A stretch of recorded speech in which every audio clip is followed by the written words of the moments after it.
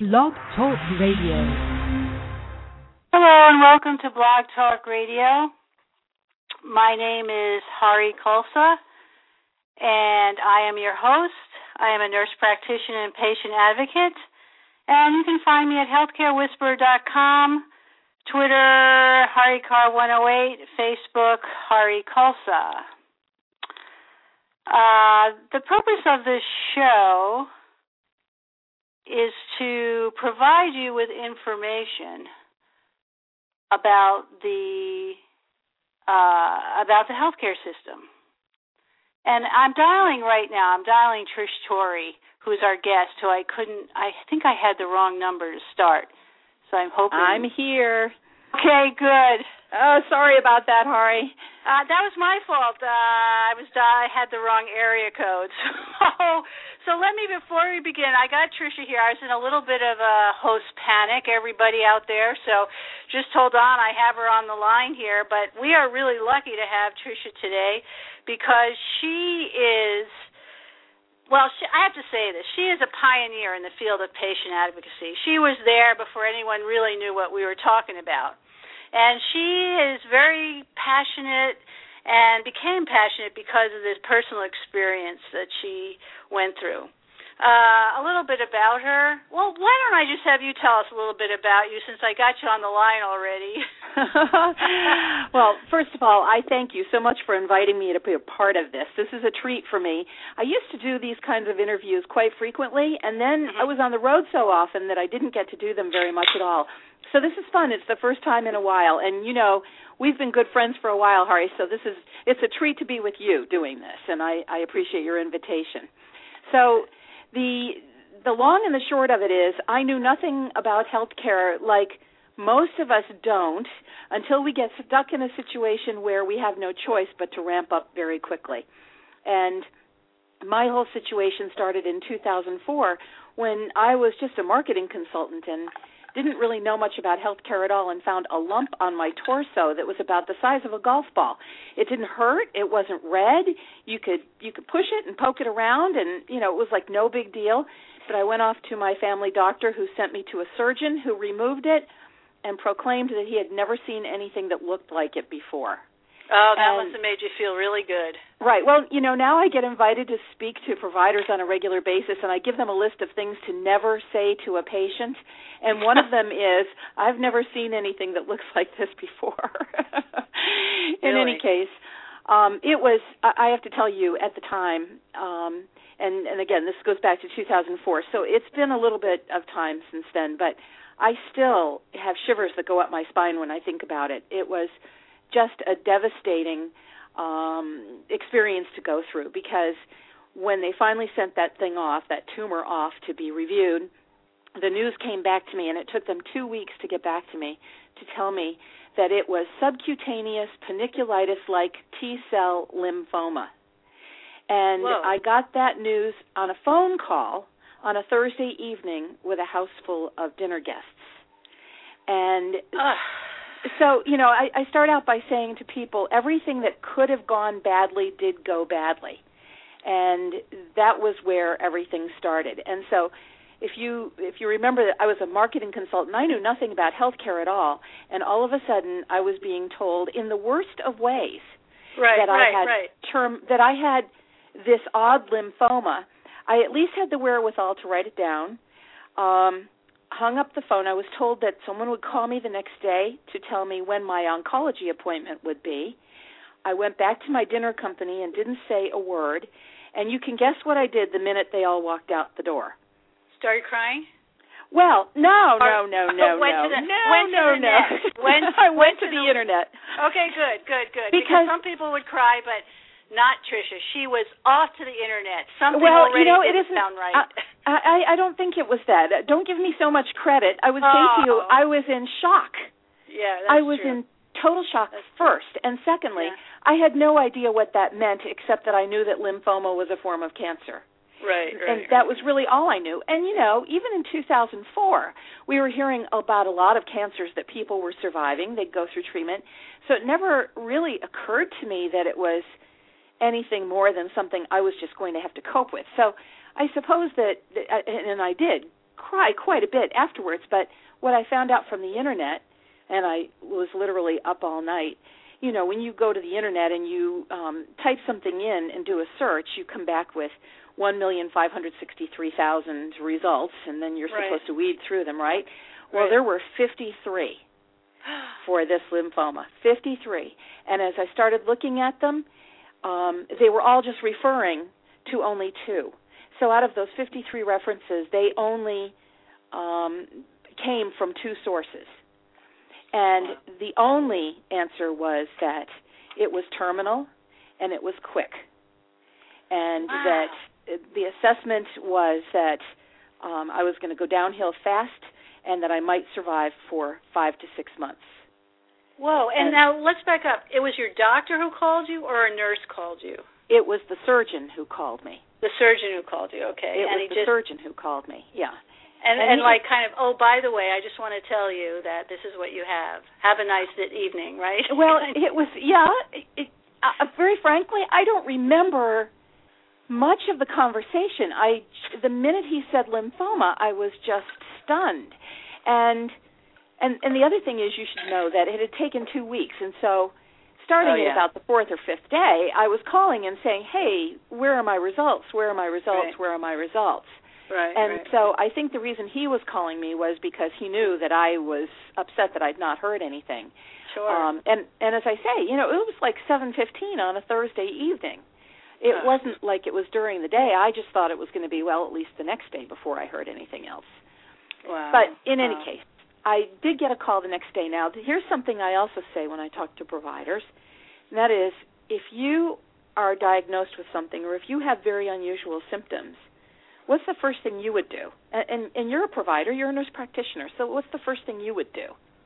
If I was provided with symptoms? Yeah. If you had strange symptoms, what would you do? Well, I'd want to know where those symptoms were coming from and if they were actually the same as the illness that I was thinking the person had. Right, but I mean, in terms of yourself, if there was something wrong with you or your husband, you would pick up the phone and call a friend. Right. Yeah, I'd call someone who had a little more information than me. Yeah, you'd call a doctor friend or another nurse practitioner. Oh, sorry. Sorry, well, I wasn't being clear enough in my question, but the thing is, when you are not a part of the healthcare system, you don't have those friends. Right, those aren't people you can call. You don't have an insider that's going to help you get an appointment any sooner or tell you who the quote-unquote best doctor to see is. You don't have any of that. Right. What you have is the mercy of the people who are now tasked with taking care of you. And so at my mercy, I was told, okay, we've got an appointment for you, and it was 3 weeks away. Right, and you only have, according to them, 5 to 6 months to live. To live. Yeah, so just another 3 weeks. Just wait another 3 weeks, honey. It'll be fine. Exactly right. Yeah, and we'll take care of you then. Right. So and of course, all I was doing at that point was panicking, not sleeping, upset, getting my affairs in order. I mean, you can't even, first of all, you're so stunned. Secondly, you're not getting any sleep. Thirdly, what I had was that rare that there wasn't really even anybody to talk to. Nobody had ever heard of it before. And so I finally, when I did get to see the oncologist, I went to see him, and he sent me for the requisite lymphoma tests. I had a CAT scan, I had blood work, I had all of those kinds of things. Mm-hmm. And then it was another 10 days before I could get back in to see him to get the test results.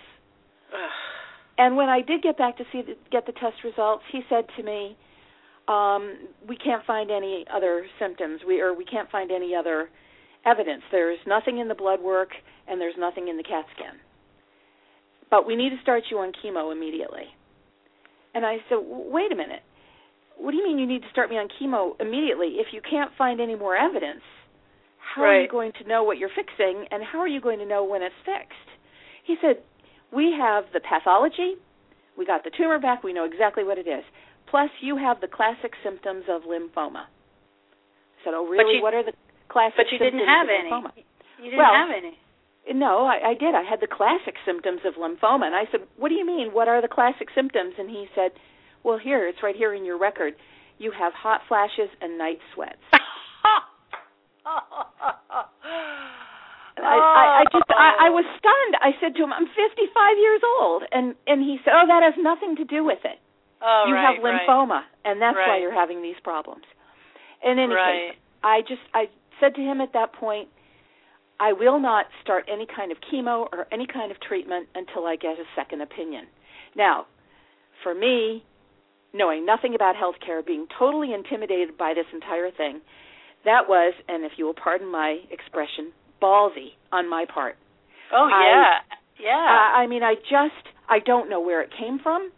I don't know what gave me the strength or the commitment or the confidence to say that to him. At that point, he pounded his fist on the desk, stood up, and said to me, what you have is so rare, no one will know any more about it than I do. Oh, that's a classic sign to get a second opinion right there. Absolutely. And I just stood up and turned around and walked out the door. So how I got the second opinion is another very long story, and I'm not going to try to relate that right now, except that it was one of those classic, I drank too much wine, ran my mouth, and ended up with the right doctor. And to this day, the friend that I ran my mouth to, and I laugh about this because I keep telling her, she did better than any of the doctors did because she gave me the best advice at all. But I did find another doctor. So what that meant in going for the second opinion, again, I don't know what made me do it. I didn't know anything about being an empowered patient. I was just desperate. I got a hold of all the records. I got a hold of the pathology report, and there had been two of them. It had been two labs, quote unquote, that had independently confirmed I had this strange lymphoma, and I got copies of both of those records to take to the second doctor. But I started going through them myself. And the first clue, the first time I absolutely knew something was wrong was when I looked at the second report and they said at the very end of it that the specimen had been sent for a clonality test. And then it said results to be reported separately. Wow. And I looked at that and I thought, well, so where are the results of the clonality test? I don't even know what this thing is. I just know that I don't have results for it. Wow. So I called the first oncologist and said, where are the results of the clonality test? And his reply to me was, I don't know what you're talking about. Wow. So he'd never even read the pathology report far enough to know that there was a missing test. Wow. They did get a hold of it. They did get a copy to me. And I have to say, of all of the things that went wrong, the one thing they did right was they never questioned whether I should have copies of these tests in my medical records. They provided anything I asked for without even blinking. And so I give them credit for that because I know what a lot of patients go through today to get their records. In any case, when I got the clonality test, I sat down and started Googling word for word because, of course, I didn't understand anything. Although I had to say, I was very pleased that I remembered some of my high school biology. I remembered hearing of gentian violet that had been used in one test. I knew that Greek letters meant that they'd done certain things to these things, and so I actually looked up Greek letters on the Internet. But the bottom line was I came to the conclusion that I didn't have lymphoma at all. You were the one. Well, no, not really. I would love to take the credit for it. I laughed when I finally got to the second opinion oncologist. I showed him what I had figured out. And I said, so I don't think I have lymphoma. And he sort of chuckled. I mean, to his credit, he didn't just laugh out loud, but he said, I see why you think you don't have it. But here's where you went wrong. And he explained to me what I had misinterpreted. And he said, but I also believe that you've got enough here that seems odd that we need to find somebody else to review this biopsy. And there is a hematopathologist at the National Institutes of Health, and we will arrange to have the tumor sent to her for review. Wow. And you know what? You're lucky that they actually kept the tumor, part of the tumor. Actually, no, they have to keep it. And, you know, I could still get it if I needed to. And I'll tell you that in a minute, but let me just tell you the end of the story is. So all of this started at the end of June, and it was September 20th of 2004. I got the results back from the NIH, and there was no malignancy. None whatsoever. And I've never had any form of treatment. And so what it really is a story of trusting my gut and being willing to just keep looking and overturning every rock to see what I could find. As far as the tumor is concerned, the biopsy, they keep them in paraffin. And by law, they have to do that for a certain period of time. State by state, it will tell how long they have to keep it. Right. I didn't know that until I read The Immortal Life of Henrietta Lacks. Have you read that book? No. Wonderful, wonderful, wonderful book. Have you ever heard of HeLa cells? Yes. Okay. HeLa cells are used now. I mean, they've used them in research now for, 40 years? Yeah, a long time. Well, Henrietta Lacks is HeLa. Oh, okay. They are the cells that came from her. And it was the right. First... Now I know this story. Yes. Okay. Yes. So this young woman wrote the book, The Immortal Life of Henrietta Lacks. It came out a couple of years ago, and I read it, and it just fascinated me like no book has fascinated me in decades. And then for my patient empowerment work on About.com, I wrote about the book, and I wrote about some of the things that were in the book that would be of interest to empowered patients. And then it got me thinking, okay, they kept her cells, they did all of this, they never said anything to her about them.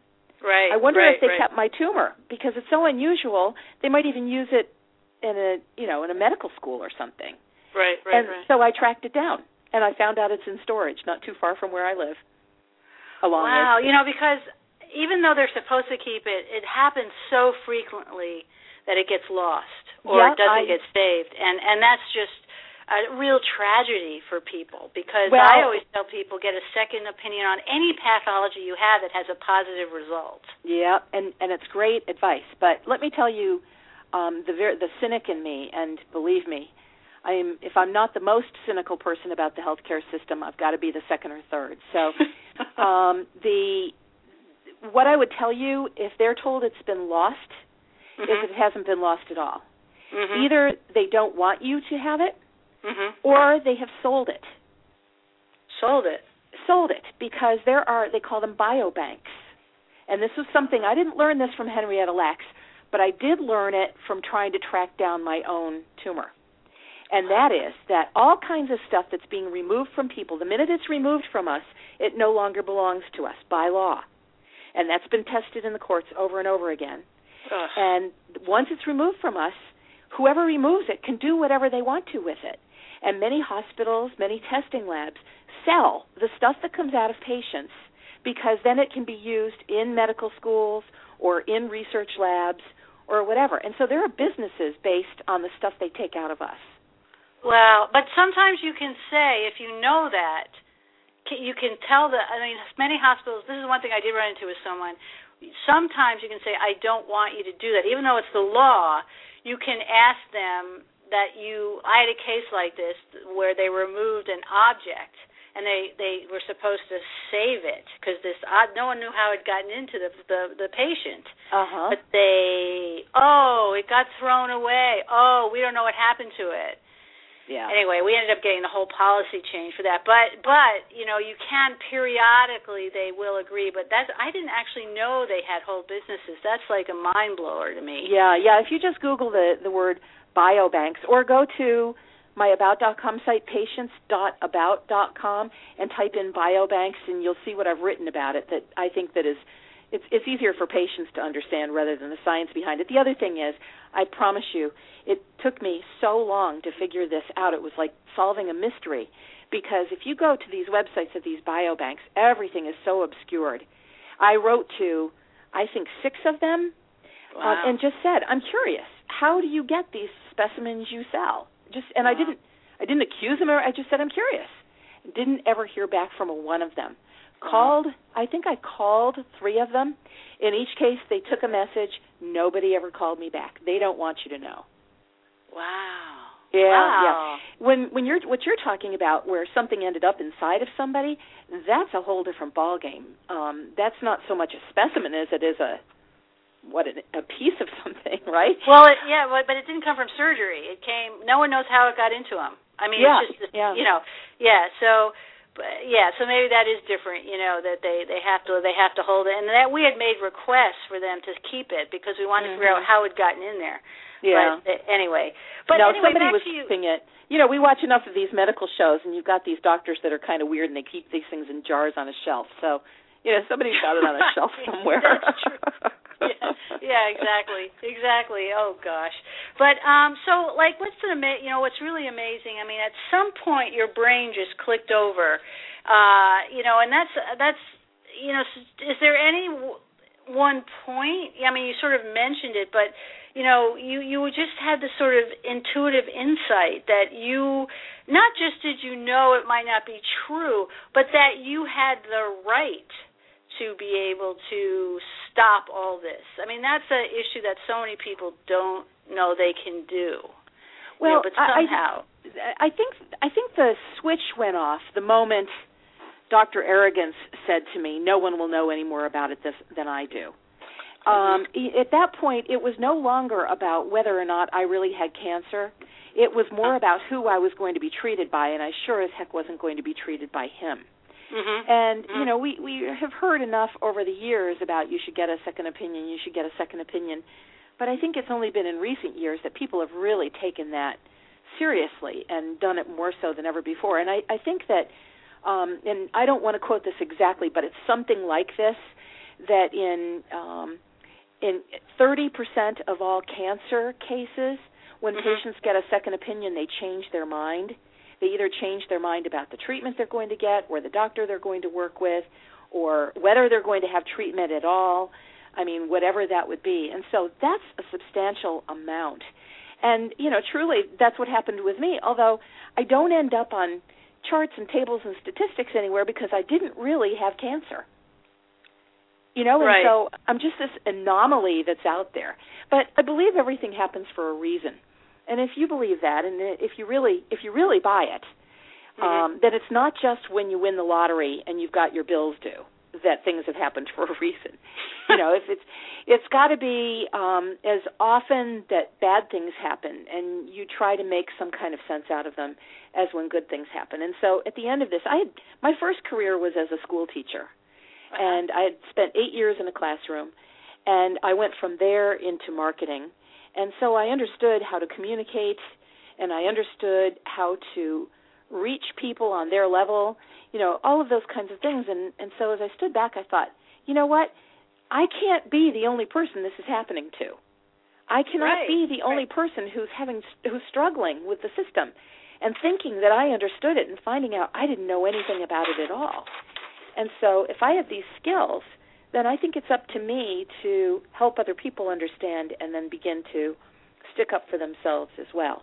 And that's literally where I started. And by 2005, I had started doing a little bit of writing. And then by 2006, things really began to take off. And that was when I sold my marketing company. So I've been doing patient empowerment and then patient advocacy full-time since 2006. So this was a life-changing moment for you, not just in, anyone who gets a cancer diagnosis, it is life-changing. Life-changing, that's right. Yeah, and, there's a couple issues you brought up. One is a second opinion. The second, it's like my biggest bugaboo. I mean, I tell everybody, all my clients, and, you can't push people to get a second opinion, but I try to explain why it's so valuable. Mm-hmm. I'll use stories of other clients, and it always amazes me that doctors think differently. One can't, especially in cancer. Oh my God, you can go to 3 doctors and they might have 3 different protocols.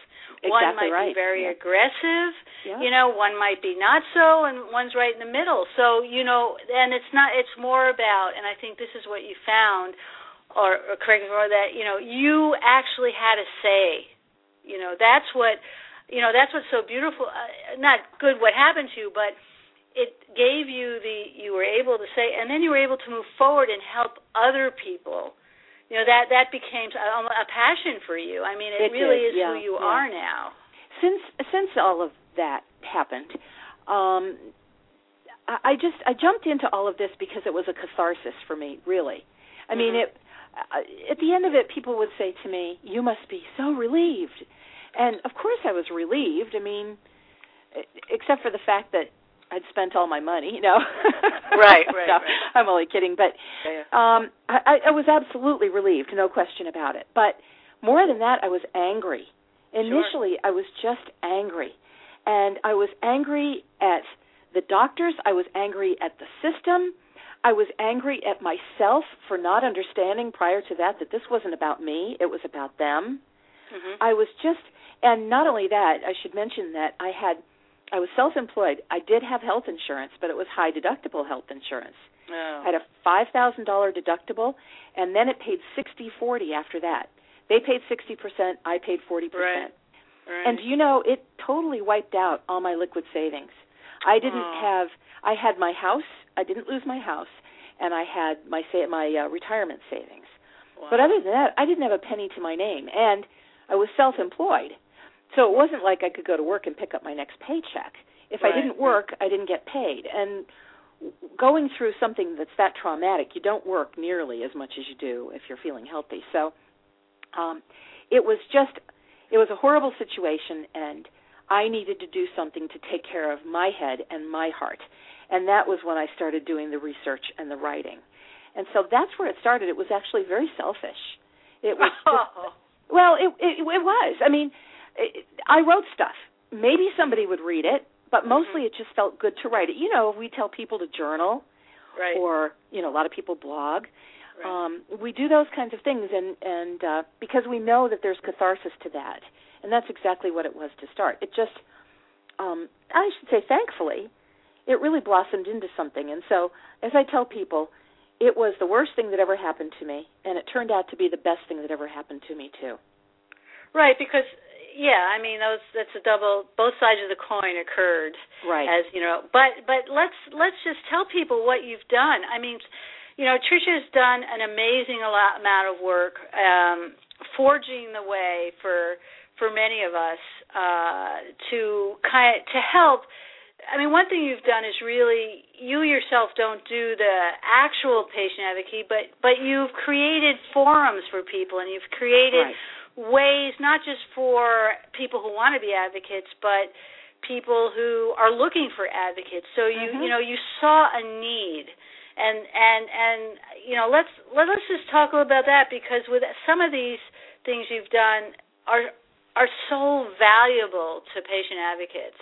Well, thank you for saying that. I mean, that's what I do now. Well, let's go back. So in 2006, when I started writing, and then I ended up hosting a radio show for about 5 years, and so I really get where you're coming from in preparing for it. There's a lot of work to it, and I thoroughly enjoyed it while I did it, but then I started doing a lot of traveling and speaking. Mm-hmm. And what happened when I was getting out and meeting people, mostly patients, on a regular basis, was I would often run into two different kind of categories of patients. One would be people who were sick themselves, and they would say to me, I know what you're saying is right. I know I need to stick up for myself. I know I need to make lists for the doctor. I know I need to vet websites, whatever it's going to be. But I'm too sick. I'm too tired. I don't have the energy. I'm dealing with this and this and this and this and this, and I just can't do it for myself. And then I would also meet people who would say, you know what, I spent 3 years taking care of my mom while she had cancer, and now she's died. Or my husband had X, and we dealt with that for 15 years, but, now he's doing pretty well, or now he's died. Whatever it would be, I learned about the system. I understand what you're saying. Now I'd like to be able to do it for other people. Right. And so the entrepreneur in me said, bingo. Now I just need to figure out how I'm going to match these people up. The people who want the help and need the help with the people who can provide the help. And so the first idea was, well, I'm just going to set up a directory. And that was when I started AdvoConnection. So advoconnection.com, if you go there, it's a directory where you can search using the zip code of the patient and an email address, and then you check off the kinds of services you think you need, and you come up with anybody in the United States and Canada who can service somebody in that zip code doing the services that you say you need. And so we started there. And I believe that's when you and I met. That's when you and I first started remember talking. The launch. Yep. It was great. It was a great day, yeah. It was a great day. And so that was at the end of August in 2009. And then, in the meantime, though, what I realized was that there weren't very many people doing advocacy work at all. There were a lot of people who wanted to be doing advocacy work but didn't really know how to start, or maybe they were people who had a clinical background. They were nurses or nurse practitioners or even physicians, but they didn't have any idea how to run a business. Right. And that's really what it boils down to, is that these are all independent businesses and independent practices. And so that's really where I started to focus over time, was creating that place where people could go to find the information they needed and get support and a little bit of mentoring perhaps to really start wherever they were and figure out what they needed to fill in the gaps to help them launch a practice. And that's where we are now. So we have the Alliance of Professional Health Advocates. It's for people who are just thinking about being an advocate, right through people who've been advocates for years. We also, and then I've written a couple of books for advocates. I know. I want to get, okay. I'll wait then. I'll wait until you say something. No, go ahead, because you have done these great marketing books for, I have to say, especially medical people, I find that most medical people are not really good at business. Right. I mean, and so they want to do this work, and they, in order to really be successful at this, to do it full time, you have to be able to run a business. And that includes marketing, it includes good accounting, it includes everything that goes with it, with a business, and, hiring people when you need them. And, most people don't know how to do it. They have a passion, but they don't have the smarts with the business. And so you've really done some great things by doing, Start and Grow Your Own Practice Handbook and the Healthcare Advocates Marketing Handbook, because I think, with your background, marketing is the biggest deal with getting your message out there. Exactly right. Yep. Yeah. That really was it. They were both those books were born of people asking me those questions. So I had spent a career helping people get business started and helping them market their businesses and so forth.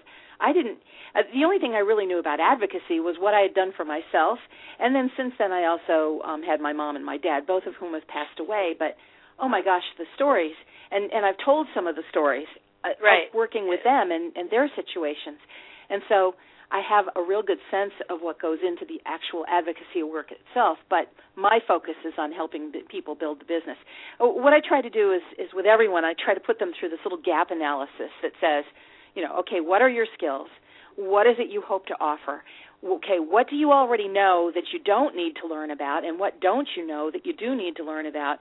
And most frequently, that's the business aspects of running a practice. Right. And so that's the void I've tried to fill. And one thing you've done, I remember I talked to you at one time. I like to talk to everybody about, anything information I can get. And you said, well, what's your niche? Find a place where you fit. And people are going to look to you as that person who's the expert. That's right. And that's, actually people who call me now.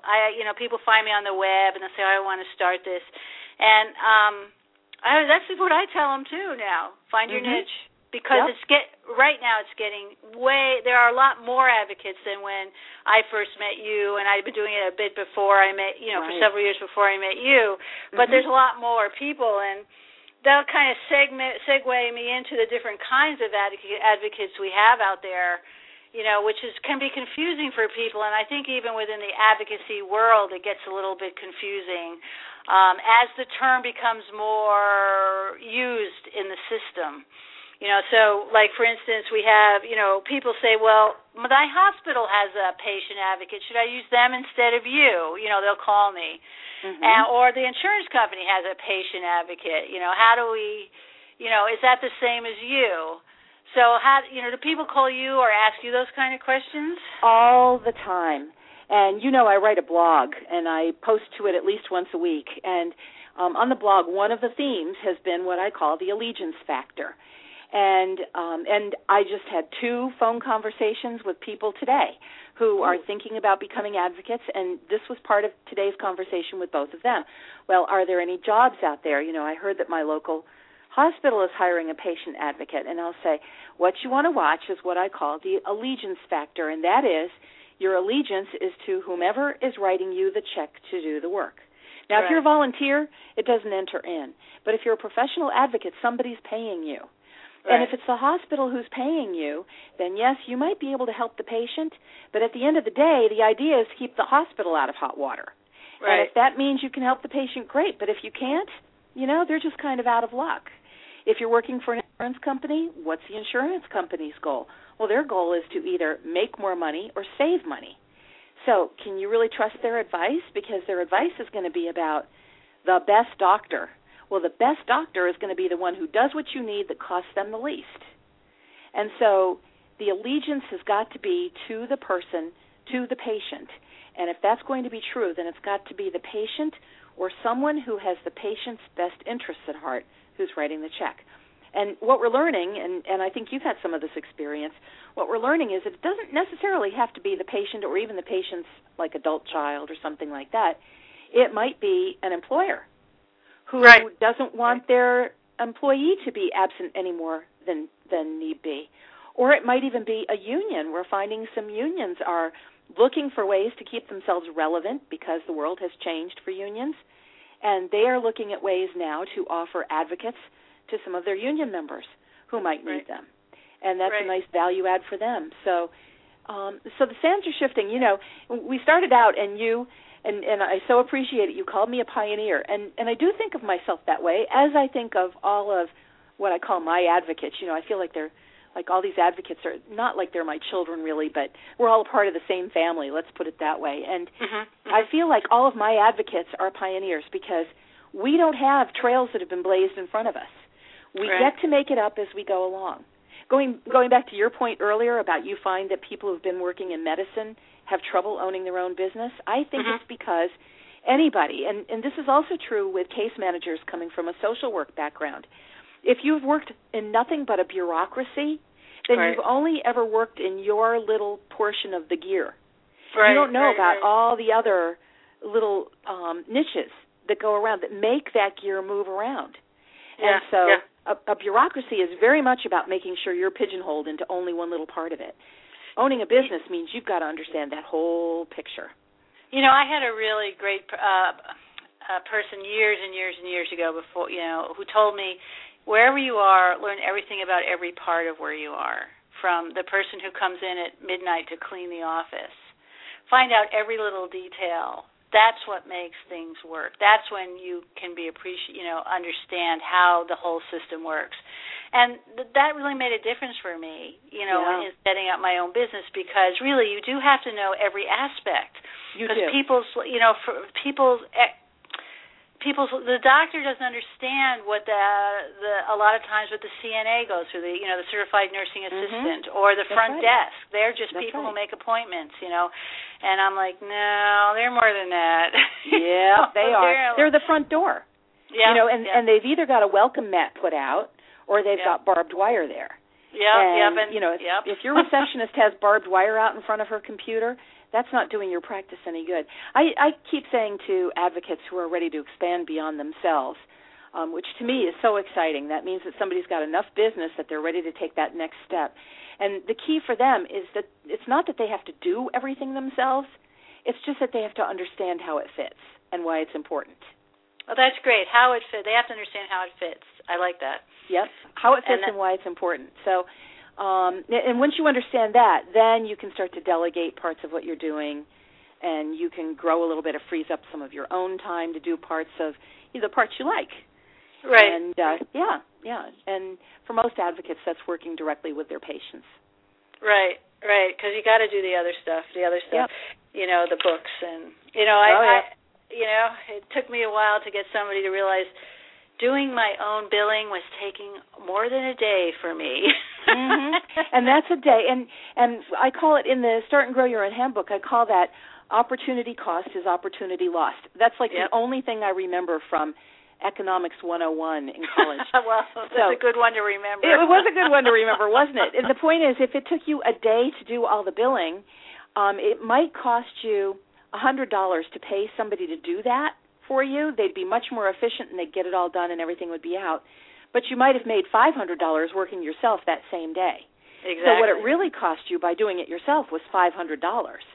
Well, and then the stress. I mean, I think, oh God, I have to do my, at that time, I have to do my billing. You know, it was like, and the stress of it was not worth a moment's time. Agreed. So true.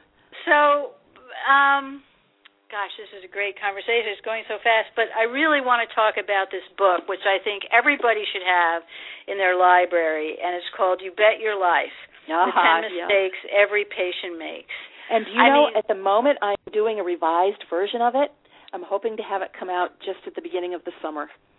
It's 3.5 years old. It's been almost 4 years since it was submitted to the publisher. And even though probably 95% of it is still all accurate, there have been enough changes in these last 4 years or so that there are things to add and a few things to, I don't think remove probably, but edit in any case. So that was my first book. That was the one, in my lifetime I always thought, I want to write a book someday. I want to write a book someday. Right. Yeah.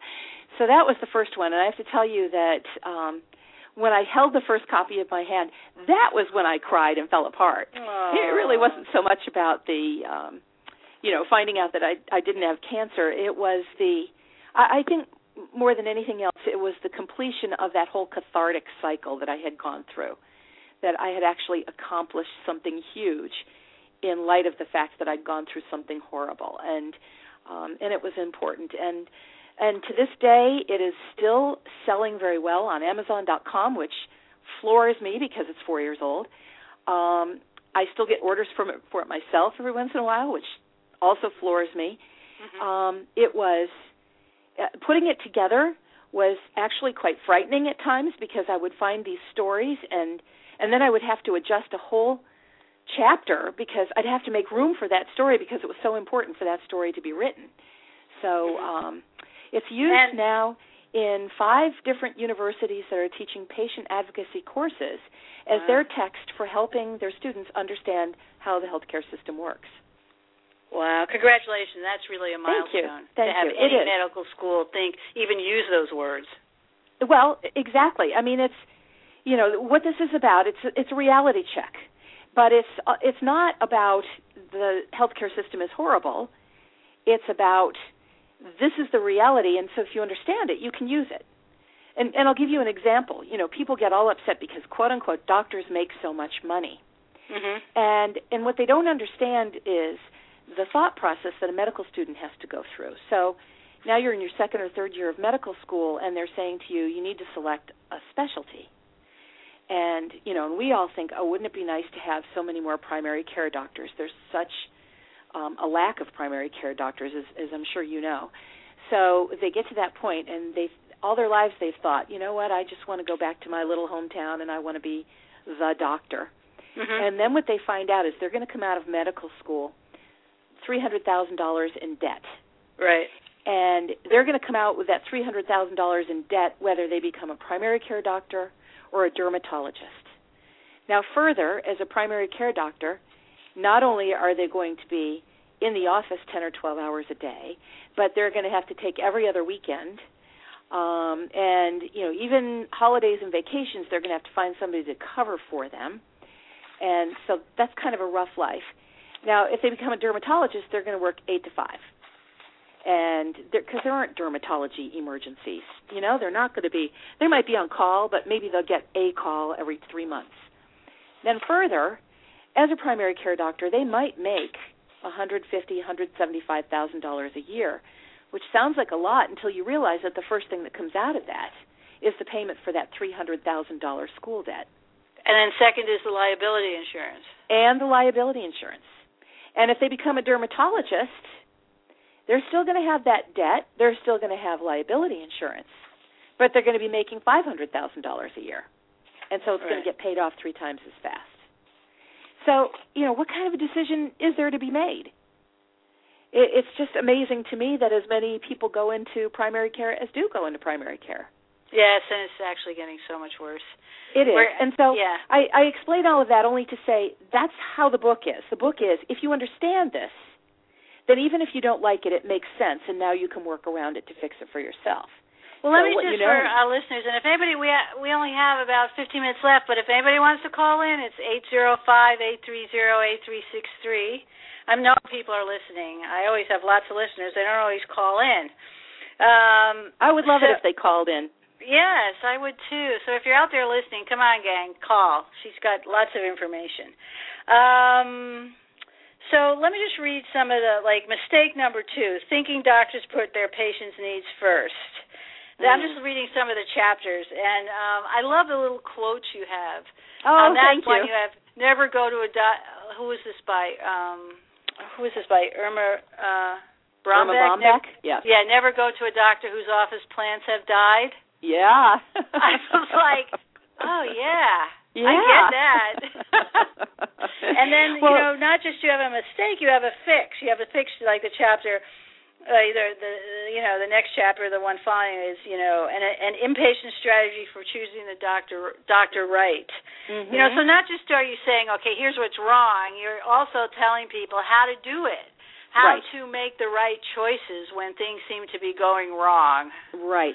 Well, at least some strategies for doing better than you would without knowing that. So, the whole book is set up on, here's the mistake we make. This is what we don't understand. And then I explain it so that you do understand it. And then the next chapter is always, so now that we understand it, here's some things we can do differently to make it work for us. And I'm told, well, actually, maybe one of the best compliments I got about it was when my daughter tried to read it, and she said, Mom, I can't read this book. It sounds too much like you. It sounds like you're talking in my ear. And that just struck me funny, but it really was a compliment of sorts, because what it means is I really did write the book in my own voice. Yes, and just to tell people, there are some great stories in here. Stories there's a story in here that everybody can identify with. Yes, there's such a variety of stories about different people and what they've gone through in the healthcare system. And the reality is we all have a story. Yes, and that's why we're interested. Yep. I'll tell you. Let me give you a good example from the book about. It's a good example of how the book is written, but it's also a good example of why it's time to revise it. So one of the stories in there is about a woman who contacted me because her husband had been diagnosed with prostate cancer, and he went to a very well-recognized urologist or urology surgeon who said, okay, we're going to do, we need to do this kind of a surgery, and we're going to do this and this and this and this. Then they went home, and the wife got online, and all she was reading about was robotic surgery.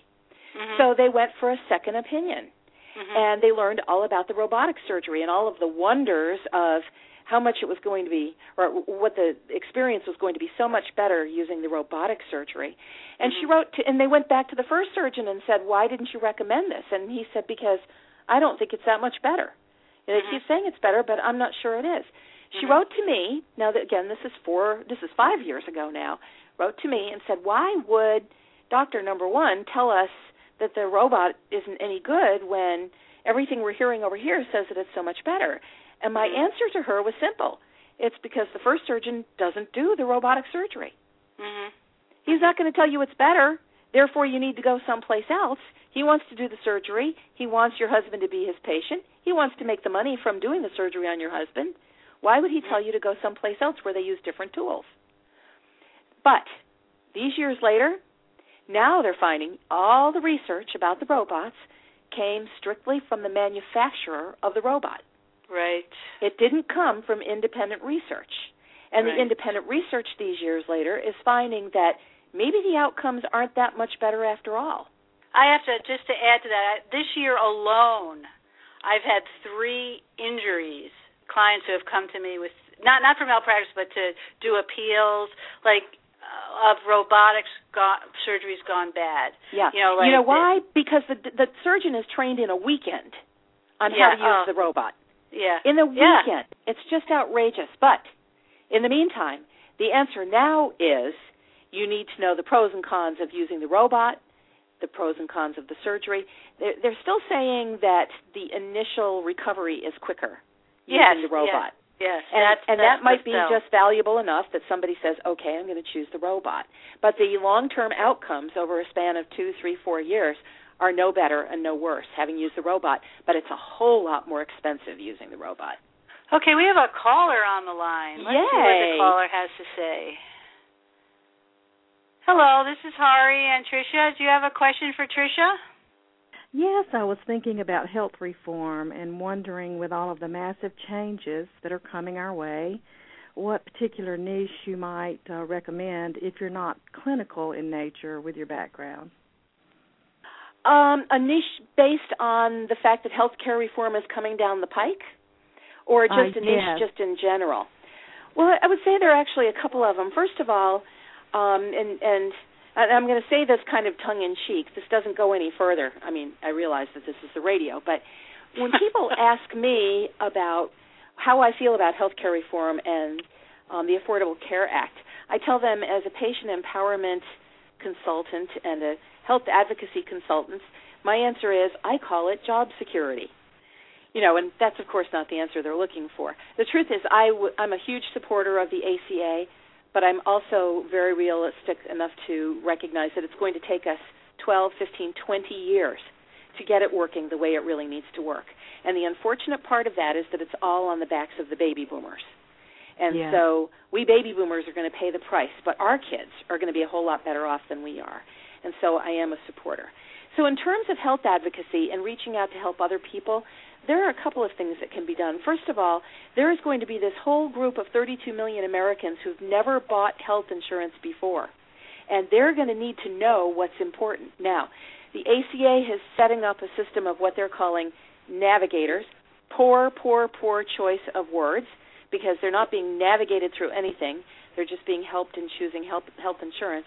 There's going to be training, but mostly volunteers are going to be doing that kind of help for patients who need to choose health insurance for the first time.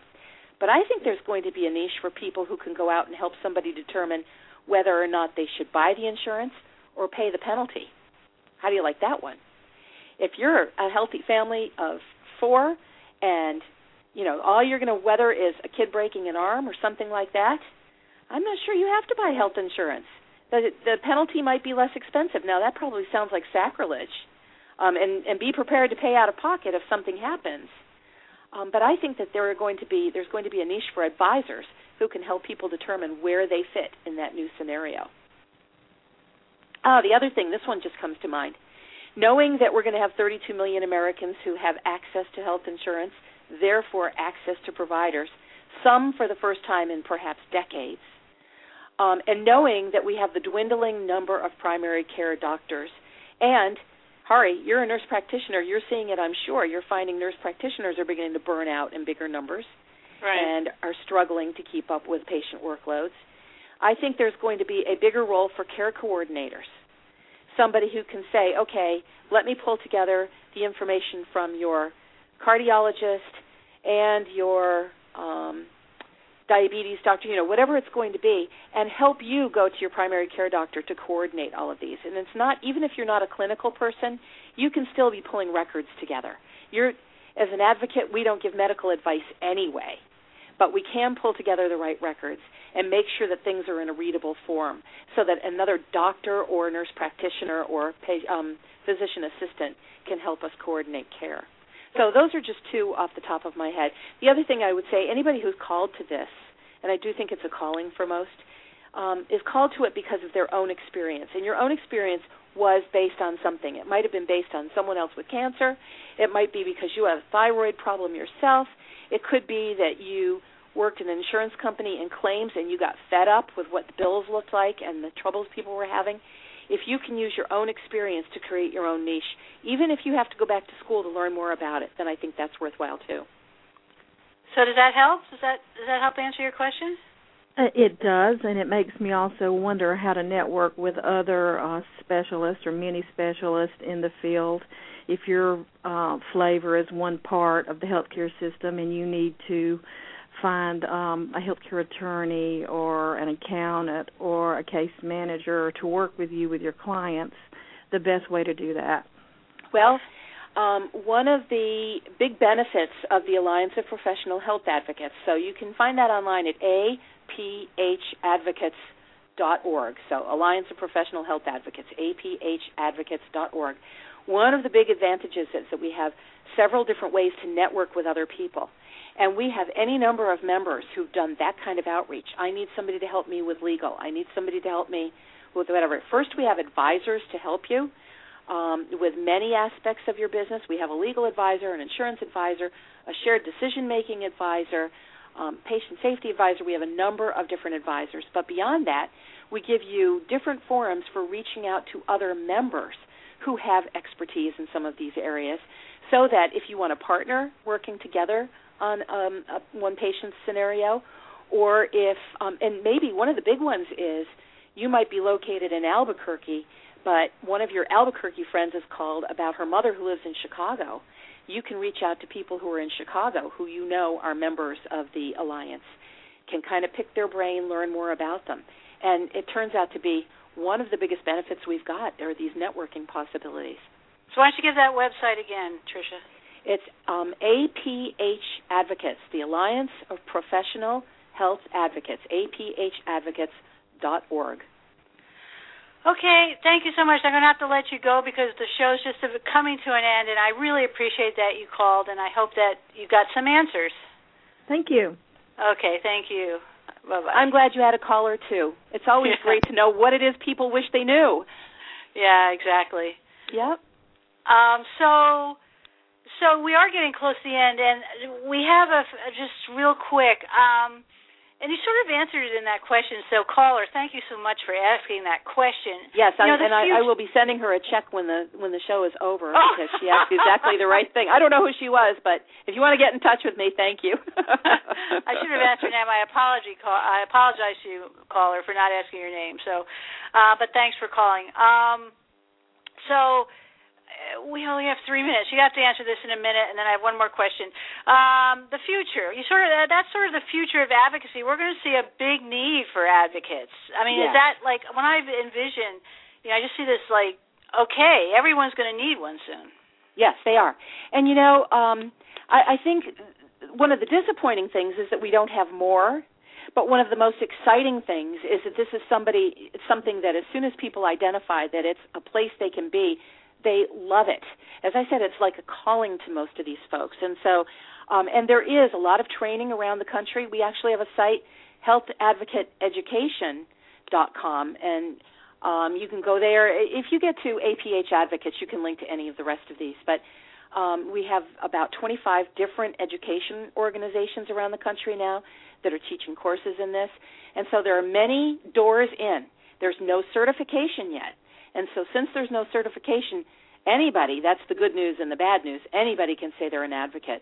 We actually, the people who end up in the Advo Connection directory, we actually vet them to an extent to make sure they're actually doing the work. But it's a wide open field, and everybody's going to need an advocate because pretty soon we're not going to have a moment's worth of time with our doctors. That's true. There's going to be too many people wanting access. And not enough doctors. Mm-hmm. Yeah. That's right. That's right. And well, that's a whole other issue about nurse practitioners and doctors. I'll do that some other day. I've written so much about nurse practitioners. To me, you're going to be the saviors of the healthcare system. I know, but the docs, the AMA is pushing very hard for that not to happen. Yeah, but they're not going to win. Oh, thank you. So real quick, we have just about a minute and a half. So what's your sage advice for people in terms of advocates? I mean, I know 30 seconds, a little over 30 seconds or less, but I like to ask people that about in terms, just, I don't know, some end of conversation thoughts. About finding an advocate or becoming one? About finding an advocate? Yeah, let's do finding. We spent more time on helping people than actually becoming, so. Yeah, I would say ask the question. So many people just step back and they sort of self-select and they say, you know what, I think it's going to be too expensive. Or you know what, I don't know what it means. Or you know what, I might have to tell somebody a secret about my health. Whatever it is. But you could do that all day long and never get the help you need.